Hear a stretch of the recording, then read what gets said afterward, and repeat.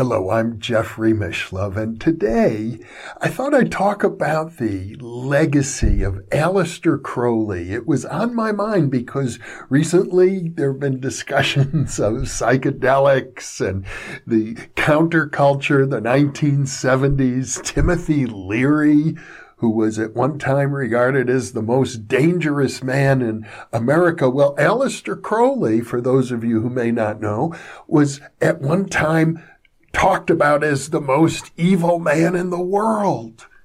And yet, he's an important cultural figure.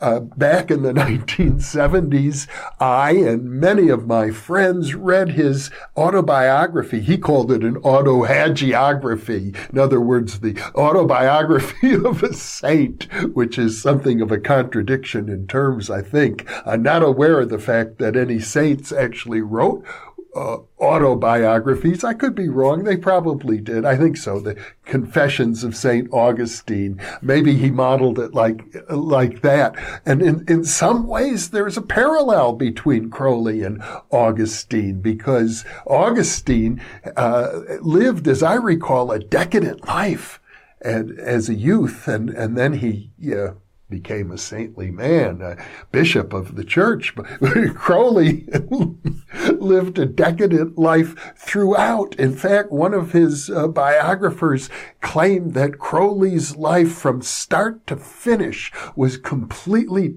dedicated to the artistic philosophy of decadence, and which was a very specific artistic philosophy, sort of do everything that is unnatural.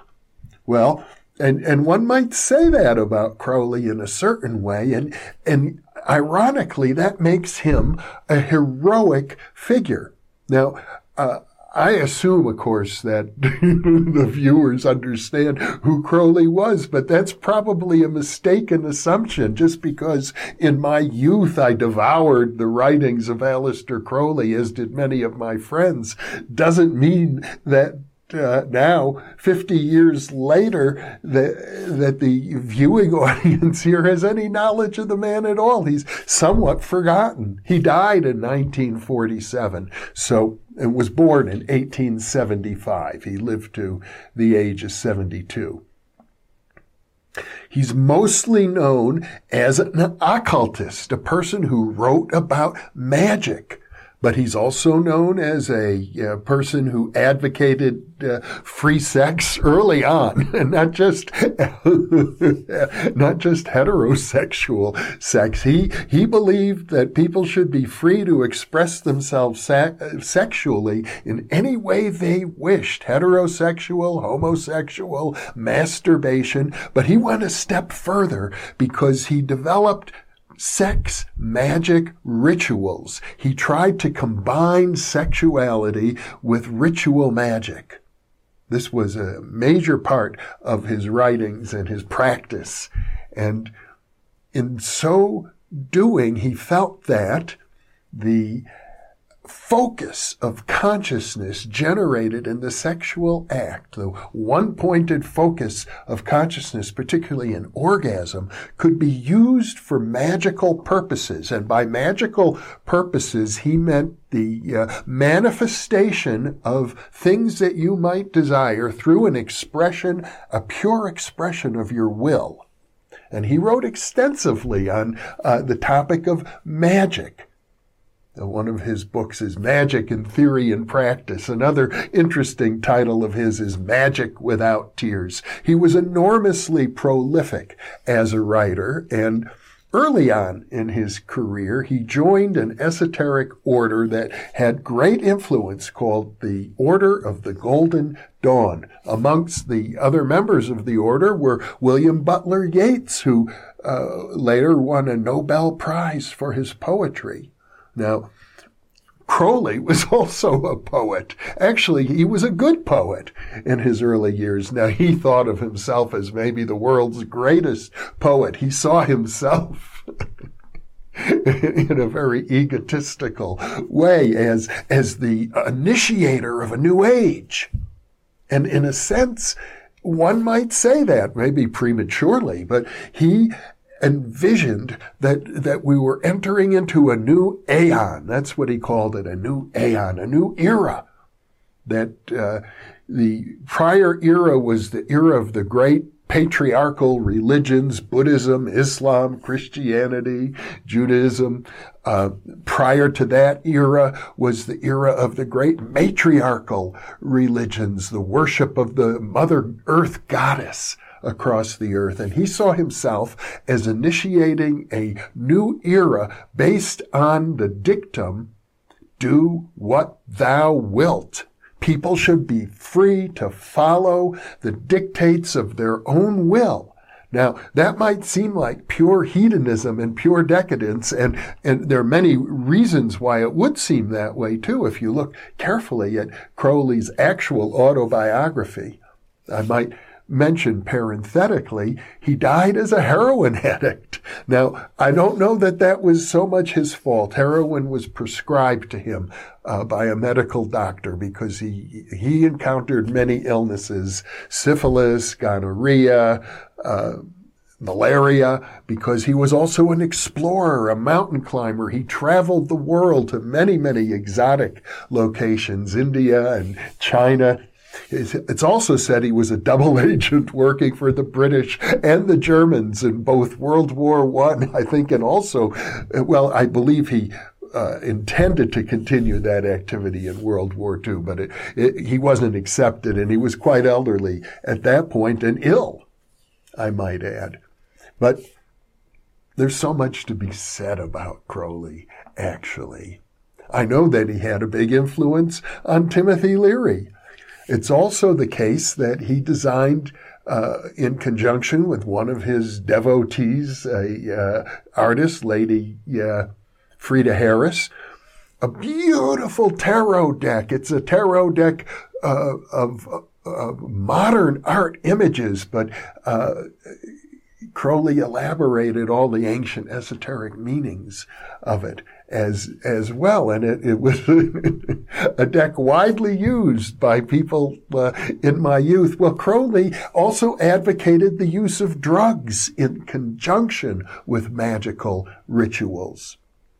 And I have, in previous segments, talked about my fascination in my youth with a magical grimoire called the Sacred Magic of Abramelin.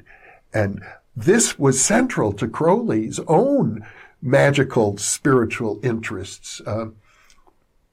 He founded a practice, sometimes it's referred to as the OTO, the Order Templo Orientalis, or sometimes referred to as Thelema, the Thelemic religion. But the idea was, essentially, follow your own will. Do what you will. Don't worry about conventional mores. Don't be constrained by Christian morality, for example. In that sense, he was in agreement with Friedrich Nietzsche, the philosopher, but maybe taking it a step further, several. You could say that he was the archetypal tantric practitioner. You could...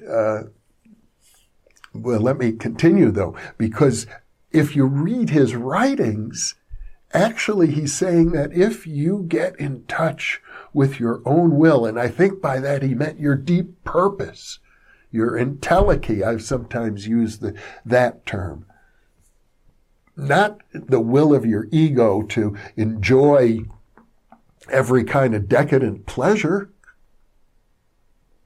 It gets confused, but perhaps the will of your deep spiritual purpose, your will to become the very best version of yourself. It seems as if Crowley started out in that direction. In his early life, he was a poet, he was a mountaineer, a world-class mountaineer who climbed many famous mountains. And you have a sense of a man of enormous talent and enormous willpower, climbing mountains sometimes that no one else had climbed before, treacherous mountains. But then something happened along the way, and you see this very high-spirited, individualistic person exploring mysticism from a very modern perspective, trying to find, the scientific value that might lie in it. What are human beings capable of accomplishing? Gradually descending into a lifestyle of decadence.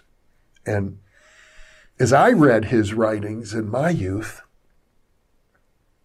I was very impressed by a lengthy poem he wrote about how his own first wife, Rose, descended into insanity. She became an alcoholic. She is the one who encouraged him in some of his early magical explorations, but eventually her decadence was so severe, her mental illness, her alcoholism was so severe, he divorced her, and the grounds for the divorce was his own infidelities, of which there were many, because he was bisexual, he had great passion for his lovers, he could fall in love dramatically and powerfully, but then it was short-lived. It didn't last. The relationships all ended.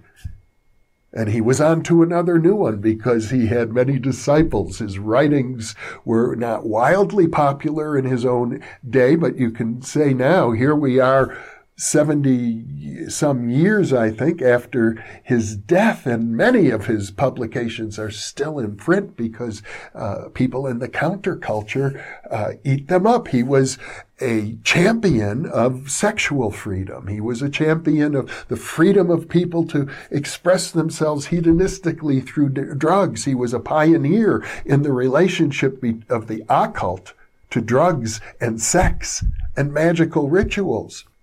Now, I have to say this, it didn't work out so well for him. He lived much of his life because he had inherited wealth. His father owned a brewery, and he inherited, I think, a third of his father's wealth at the age of 11 when his father died. His parents were devout Christians, actually, and I think he rebelled against that early on. He was sent to Christian schools, and he saw a kind of sadism in the early Christian education he had with the Plymouth Brethren. Now, I could go on and on about Aleister Crowley because he was actually a big inspiration to me. In spite of what we might call his many flaws, you have to admire the man's chutzpah for breaking every kind of taboo. In a sense, he was surely a tantric practitioner.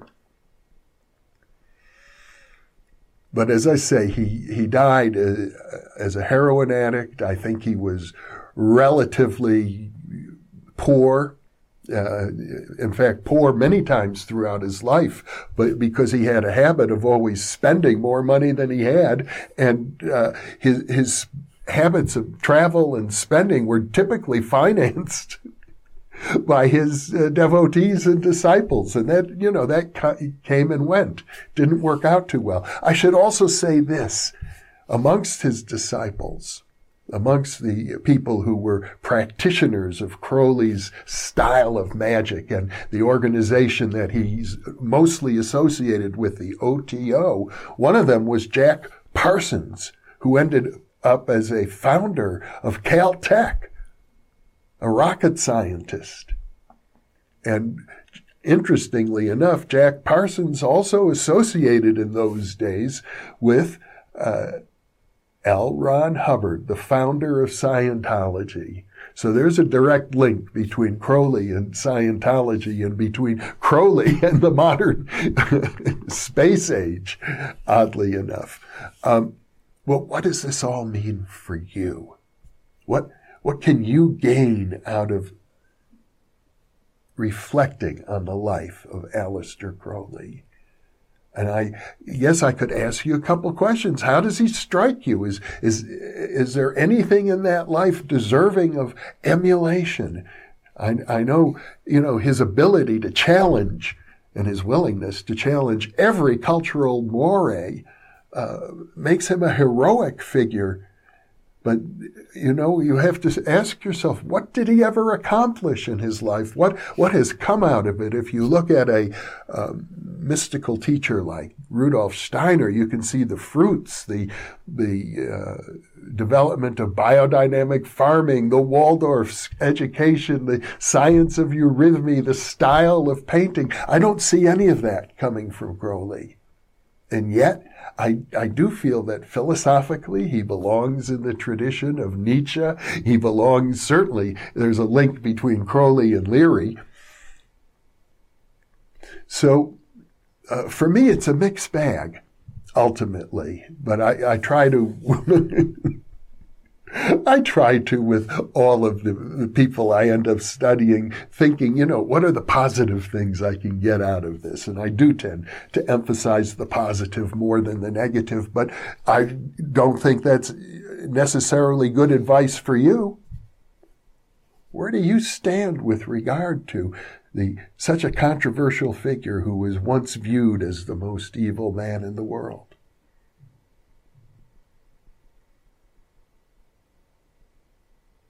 I'll leave you with that thought. And once again, thank you for being with me.